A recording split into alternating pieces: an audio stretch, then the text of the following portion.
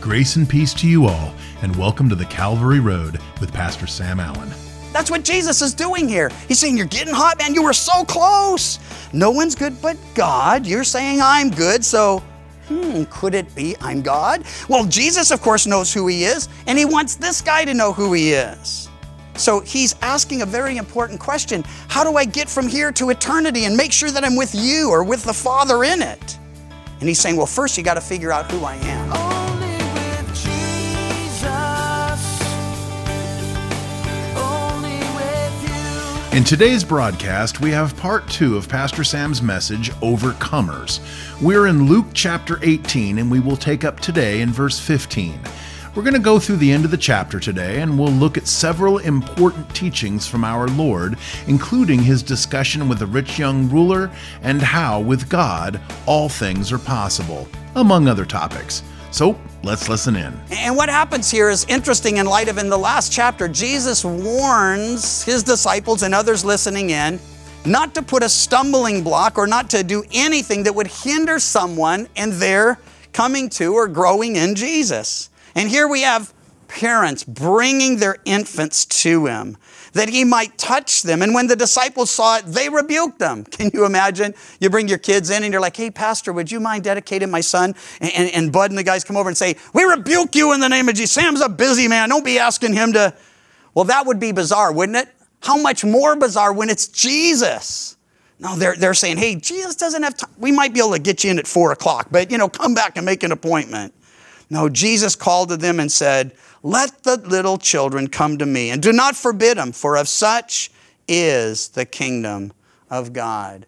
Do you know that when Moses faced off with Pharaoh, and Moses said, hey, God said to tell you, let my people go that they might worship me, that they might serve me. Pharaoh said, I don't know the Lord, and I won't let these people go. Who's the Lord that I should obey him? And God said, well, stand back and I'll show him. So he does.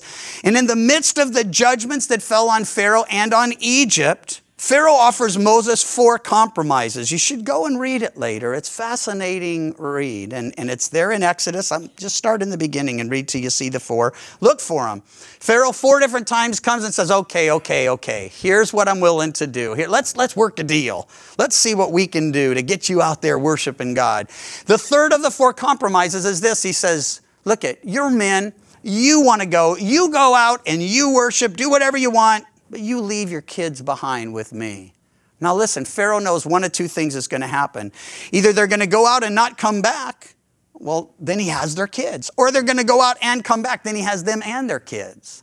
And I want to tell you, Pharaoh in that story is a type of Satan. And the picture is the enemy is out to destroy marriages. He's out to destroy families. He's out to destroy children. And Jesus is saying, bring those kids to me. That's what the kingdom's all about. You know we believe this when you look around and find out there's 800 kids in our church, and that's just up to 6th grade. We believe the kingdom's about children, and you obviously do too, because you're bringing your children not just to church, but to Jesus. And that's the call here. That's the example to follow. If you're a parent, your number 1 priority should be making sure your kids are rooted and established in Jesus. But he says something else here, and that is, well, he says, assuredly I say to you, whoever does not receive the kingdom of God as a little child, those words, little child, very important, will by no means enter it. You don't have to wait to the teen years for your kids to get complicated. If you have kids and, they're 9, 10, 11, already there's starting to be some serious complication. Not saying that's all bad. They just start to think, they get introspective, a lot's going on. But you look at little kids, the kids in the preschool down here, the 2 and 3-year-olds, they are absolutely full of faith and they're humble and they're dependent and they're just simple. There's a purity. Yes, they're little sinners, but they don't even know that yet. There's just a purity that's so wonderful. Wednesday night they were doing a little prayer thing with the kids, and they created a sheet, and you were supposed to put who you want to pray for on the sheet. And it was so cute. My little 2.5-year-old grandson Eli was in there, and so he brings me the sheet, and it says, "Pray for Cat in the Hat," and I'm like, only a 2.5-year-old would ask prayer for Cat in the Hat. And his mom said, he probably wants me to let him watch it. I don't like him to see that anymore, And I'm like, no, I don't think that's it. Because when I watched it with him, see, I'm the guilty one. But when I watched it with him, I was like, look, he's messing up the house. That's not good.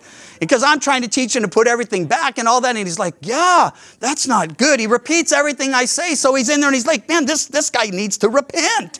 Pray for him. But I love that, even though it's a fictional character, even though it's Dr. Zeus, the heart is right. This isn't right. He needs to repent. He needs to change. And Jesus is saying we need to be more like that. Not childish, but childlike. Full of faith, that we could persist in prayer and that we can bring our kids and that they really will walk with the Lord. That things will really be what he intended. Well, the third is overcoming misplaced priorities by loving God more than anyone or anything else. And we're told there was a certain ruler who asked him saying, good teacher, what shall I do to inherit eternal life? Now, Jesus is the master communicator. So note his response to this question. Jesus said, why do you call me good? No one is good but one, that is God. Jesus could have said, believe in me. I'm the way, the truth, and the life. I'm the resurrection and the life. Follow me. But he asked him a question, and he often does this. Why are you calling me good? You see, no one is good but God. Jesus knows it. This rich young ruler knows it. And what Jesus is doing is saying, you're so close. Remember, you used to play hide and seek. If you have grandkids, you get to play all that again. And I've been doing it. And you know, when you're playing, it's like if they're getting far away, you go getting cold, getting colder. And when they get close, you go getting warm, getting hot. That's what Jesus is doing here. He's saying, you're getting hot, man. You were so close. No one's good but God. You're saying I'm good. So could it be I'm God? Well, Jesus, of course, knows who he is. And he wants this guy to know who he is. So he's asking a very important question. How do I get from here to eternity and make sure that I'm with you or with the Father in it? And he's saying, well, first you got to figure out who I am. And then he says, you know the commandments, because this guy's about that. Do not commit adultery, do not murder, do not steal, do not bear false witness, honor your father and your mother. Now, this is the second table of the law. It has to do with our relationship to one another. And he mentions 5 of the 6 commandments in that second table. The only one he doesn't mention, well, that's the one that this guy's going to have to deal with, see? And it's like, if he was really thinking, he'd say, hey, you forgot one. And he'd say, yeah, well, glad you mentioned it. But that isn't what happens. He just says, all these I've kept from my youth. And I just jotted in my notes, wow, all these I've kept from my youth. You know, the other passage that deals with this guy and this issue says Jesus looked at him and loved him. He didn't rebuke him. He didn't say, that's not true. He loved him. And so he says, having heard these things, you still lack one thing. Can you imagine that? If the Lord were to say, hey, let's talk for a minute. I got one thing I want to deal with in your life, and everything's going to be what I intend after that. I've joked with you and shared with you in the past that for years, my little adopted daughter, Star, and then my little grandniece, Kizzy, spent tons of time with both of them. And they'd say, oh, we love you, or I love you. And I'd be like, what's not to love? And there's Pam in the background. I've got a list, you know. But the deal is God has a list. I mean, he knows everything about us. And what's happening here? He's saying, I just have one thing that's keeping you from eternal life, from the kingdom of God, from following after me. He says, one thing you lack, sell all you have and distribute to the poor. He doesn't leave it there. He says you'll have treasure in heaven. He's saying trade your earthly treasure for heavenly treasure, your temporal treasure for eternal treasure. Sell it, distribute it. You will have treasure in heaven and come and follow me. Saying, I want eternal life. He's saying that's about me. But in order to follow me, you're going to have to do what I've required of everyone else. And that's deny yourself, take up your cross, and then you can follow me. In this guy's case, denying himself meant selling all that stuff. Now, this is what's so interesting. He had affirmed that he'd kept all of the commandments in the second table of the law, except, no doubt, the one Jesus didn't mention. Do you know what that 10th commandment is? Not to covet. Not your neighbor's goods or his stuff. Not even your own stuff is the bottom line. You can't covet. You can't love stuff more than you love God. And if you're saying, hey, deja vu, didn't we just talk about this recently? Oh, absolutely. And we just talked about prayer recently. And we talked about the importance of bringing your children to Jesus recently. And here it is again. But you're seeing it's in context. It's not me just bringing it up again. It's him bringing it up again. That means something. That means he really wants us to focus in on these things if they're coming again. And so what happens? He's violating the 10th commandment. He's violating the first and second commandment because he's made an idol of his possessions. And he's violating the greatest commandment. He's not loving the Lord as God with all his heart and soul and mind and strength, or he'd be willing to give up anything in order to please him. And he's not loving his neighbor as himself, or he'd be willing to give all that away. And here's the real irony of the passage. If he'd been willing to give it all away, that's the kind of guy God will give 100-fold to anyway. It might not have to wait till the time to come. It's just that, hey, there's a guy I can trust. I'll give him more so he can distribute even more. But he says, you just have this one thing. And then it says, when he heard this, he became very sorrowful, for he was very rich. We'll read in a minute that Jesus himself is very sorrowful. So you see the heart of our Lord, even when someone disobeys or disregards his command. And there's something the Lord showed me here, and it's clear, I'm sure, to you as well. I mean, if you're a hundredaire, it's probably a little easier to give it all away than if you're a millionaire. But the deal is, even those who failed to overcome knew exactly what Jesus required of them. And so this is still a wonderful illustration of what Jesus requires to overcome. Dealing with misplaced priorities, putting him on the throne where he belongs, caring for him and others more than ourselves or our stuff. Even those who failed to overcome knew what Jesus required to do so. Well, the fourth area is overcoming preconceived ideas by listening to and learning from Jesus. And again, we see something that he's addressed earlier. The disciples are going to be confused because in their mind, we touched on and taught on this. In their mind, if you're rich, you're blessed by God. If you're struggling, you're not blessed by God. So they see this guy who's exceedingly rich, and Jesus says in verse 24, having become very sorrowful himself, how hard it is for those who have riches to enter the kingdom of God. For it is easier for a camel to go through the eye of a needle than for a rich man to enter the kingdom of God. Now, years ago, when I was a young Christian and just starting to teach, I heard a story about a gate there in Jerusalem, and it was so low that the camel had to kneel down to get through it. And I thought, oh, that's an awesome illustration. It works with the humility thing, and it shows this and it shows that. Here's the only problem. Somebody just made it up. And I heard him and I thought, oh, that's awesome. So I shared it, and then other people heard it and they shared it. And well, I was far down the chain. I'm not saying it was high up, so a lot of people shared it because I did. But what I'm saying is, you could hear it all over Christian radio. You could read it in Christian books, but it was just a story. And it's actually okay if you were to say, wouldn't it have been interesting, or imagine this? That would be fine. But we heard it and then we shared it because, well, it just made sense to us. But the sad truth is that story was just made up. There was no gate, and the camel never knelt down to get through it. And so, well, I like my buddy Gail Irwin's take on this. He says, by the way, and it's true, you can actually put a literal camel through a literal eye of a needle. And I think Jesus means this to be literal. He's saying, hey, this is how hard it is. Now, how do you get a camel through the eye of a needle? He says, you can do it, but you got to grind them up really small first. So that's how this works, you see. By the way, Jesus isn't saying it's impossible. He's just saying it would be easier.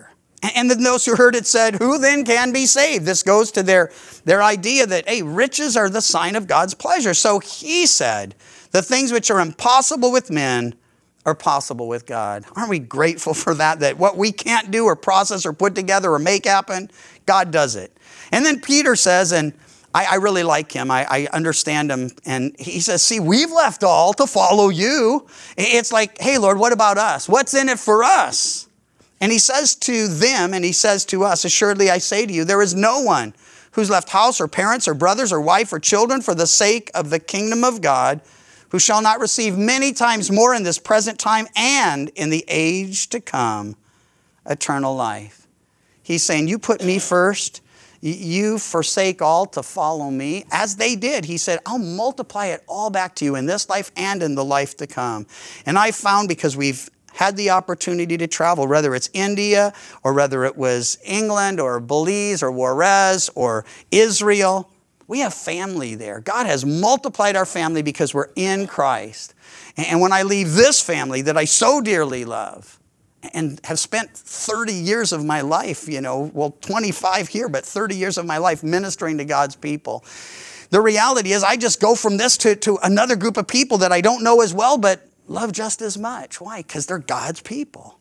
And it's reciprocated. Well, the fifth of our 7 is overcoming the power of sin and death through the cross. And this, by the way, the only way to overcome the power of sin and death. Jesus takes the 12 aside and he says, we're going up to Jerusalem. And all things, verse 31, that are written by the prophets concerning the Son of Man will be accomplished.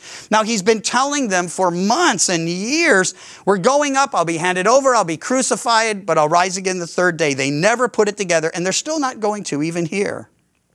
But what happens is, as he gets closer, and he's close, they're entering into Jericho. Next study, they'll pass through Jericho. They're on the Jericho road. They're not far from Jerusalem. And Jesus last week, prior to, all that takes place, his death, his burial, his resurrection, we're getting close to the end, and he knows it. So he gets much more specific. He says he'll be delivered to the Gentiles. He'll be mocked and insulted and spit upon. They'll scourge him and kill him. And the third day, he will rise again. It's a more detailed revelation, and he wants them to know that the way to overcome, and the only way to overcome the power of sin and death, will be through the cross. He was crucified for us. How do we overcome the power of sin and death? We see ourselves crucified with him. He identifies with us, and dying for us, we identify with him. Well, Paul says, I've been crucified with Christ. Nevertheless, I live. We see that he died for us and that we identify with him in that death for our sin. They'll scourge him. They'll kill him. You know, Jonah in type pictured and was a type of the reality of Jesus' death and resurrection. Jesus will say so. As Jonah was 3 days and 3 nights in the belly of the fish, so the Son of Man will be 3 days and 3 nights in the heart of the earth. Psalm 22 begins with, my God, why have you forsaken me? Those words he first utters from the cross. And then it describes in graphic detail the crucifixion and the events surrounding it. Isaiah 53 and many other passages do the same. So I'd suggest to you, Jesus knew exactly what lay ahead. He tried to tell his disciples, but again and again we read the same thing, verse 34. But they understood none of these things. This saying was hidden from them. They did not know the things that were spoken, not until the resurrection. And so what's Jesus doing? He's patiently instructing them again and again and again. And they're not getting it, but what does he do? He just keeps on instructing them. So if you're not getting it, hey, we're just going to keep on sharing it. And if you know people who aren't getting it, just be patient and keep on praying and keep on sharing. Finally, overcoming personal limitations by seizing the opportunity before us. There would be no way for the blind beggar that we are introduced to in this section, the last little story in chapter 17, to know that this would be his last chance. Jesus was entering into Jericho. He'd pass through Jericho. He'd go up to Jerusalem, and he would be crucified. He would never leave that city alive. And so here's what happens. He's coming near Jericho. A certain blind man sat at the road begging. Hearing a multitude passing by, he asked what it meant. They tell him, no doubt, it's Jesus. You know what you've heard about him. So they told him that Jesus of Nazareth was passing by. He cried out saying, Jesus, Son of David, have mercy on me. Jesus, by the way, is personal name. It means he will save his people from their sins. Kind of a cool name, you know, and you go to school and it's like, John, Joe, he will save his people from their sins. It's like, that's what would be happening here. Son of David is a messianic title, and everybody there would have gotten this. He wasn't just saying, hey, I know you're a descendant of David. Son of David, that's the Messiah. That's the promised one. And he's saying, Jesus, Messiah, have mercy on me. And those who went before him warned him that he should be quiet. Here's another group hindering someone from coming to Jesus. And he cried out all the more, Son of David, have mercy on me. So Jesus stood still and commanded him to be brought to him. And when he'd come near, he asked him, saying, what do you want me to do for you? Now, there's no doubt Jesus knew what he wanted. But what's Jesus doing then? He's giving him an opportunity to demonstrate his faith by testifying that he believes Jesus can give him sight. Why would he even think that? Maybe he'd heard about other things Jesus were doing. maybe he just had put it together that this guy has to be the Messiah. And of course, part of the way he validated and verified who he was through the miracles he worked. They were prophesied in the Old Testament, and he was doing those very works. So he's giving him a chance to say, Lord, I know what you can do. And that's exactly what he does. Lord, that I may receive my sight. And Jesus said to him, receive your sight. Your faith has made you well. And immediately he received his sight and followed him, glorifying God. And all the people, when they saw it, gave praise to God. So I wonder, the rich young ruler comes and Jesus says one thing, and this guy says, hey, could you just do one thing? And having done it, he begins to follow Jesus and to glorify him. What might be hindering you today? What would God be saying? Hey, do this or deal with this, or what would you come asking? He's saying, do you want to be made whole? Because he's the one who can accomplish all that. Well, we have a seventh, and I got to conclude with it. But I want you to go over to Revelation 12 for it. It's overcoming the enemy of our souls by the blood Jesus shed, the truth he declared, and our faith in him. You should know when it comes to spiritual warfare, we're instructed to submit to God, resist the devil, and he will flee. But we have a picture here that points us to the future, and yet it looks back on how it's always been and will always be. Revelation 12:7 says, war broke out in heaven. Michael and his angels fought with the dragon. The dragon and his angels fought, but they did not prevail, nor was a place found for them in heaven any longer. And the great dragon was cast out, that serpent of old called the devil and Satan, who deceives the whole world. He was cast down to the earth. His angels were cast out with him. And I heard a loud voice in heaven. Now salvation and strength and the kingdom of our God and the power of his Christ have come. For the accuser of our brethren who accused them before our God day and night has been cast down. And they overcame him by the blood of the Lamb and by the word of their testimony, and that they did not love their lives unto the death. By the blood of the Lamb, redeemed and washed in the blood of the Lamb. Isaiah, come let us reason together, says the Lord. Though your sins be as scarlet, I'll wash them white as snow. By the word of their testimony. Do you know when Pharaoh was ruling, it was all about worshiping Pharaoh? Do you know when Daniel and his friends were in Babylon, it was all about worshiping Nebuchadnezzar? Do you know that when Caesar was on the throne in Rome, it was all about saying Caesar is Lord? And what are they saying? No, Pharaoh, no, not Nebuchadnezzar, not Caesar. Jesus is Lord. God and God alone is to be worshiped. The word of their testimony, hey, it will be the word of the testimony in the future. You see, this passage speaks of the future, when Antichrist will demand he be worshipped. And people will be put to death because they'll say, no, Jesus is Lord. That's the word of their testimony. And that they did not love their lives to the death. Jesus says, whoever desires to save his life will lose it. Whoever loses his life for my sake will find it. And Paul proclaims, for me to live is Christ, and to die is gain. And if that's true for you, you will overcome. As Pastor Sam closed out our message today, he spoke of those who chose to say no when asked to worship a person other than God, even though the cost for them to do so was very severe. But we can be convinced to worship something or someone other than God and think that it's a good idea to do so.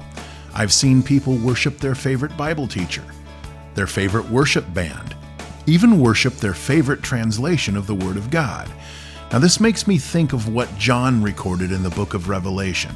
In Revelation 22:8-9 we read, Now I, John, saw and heard these things, and when I heard and saw, I fell down to worship before the feet of the angel who showed me these things.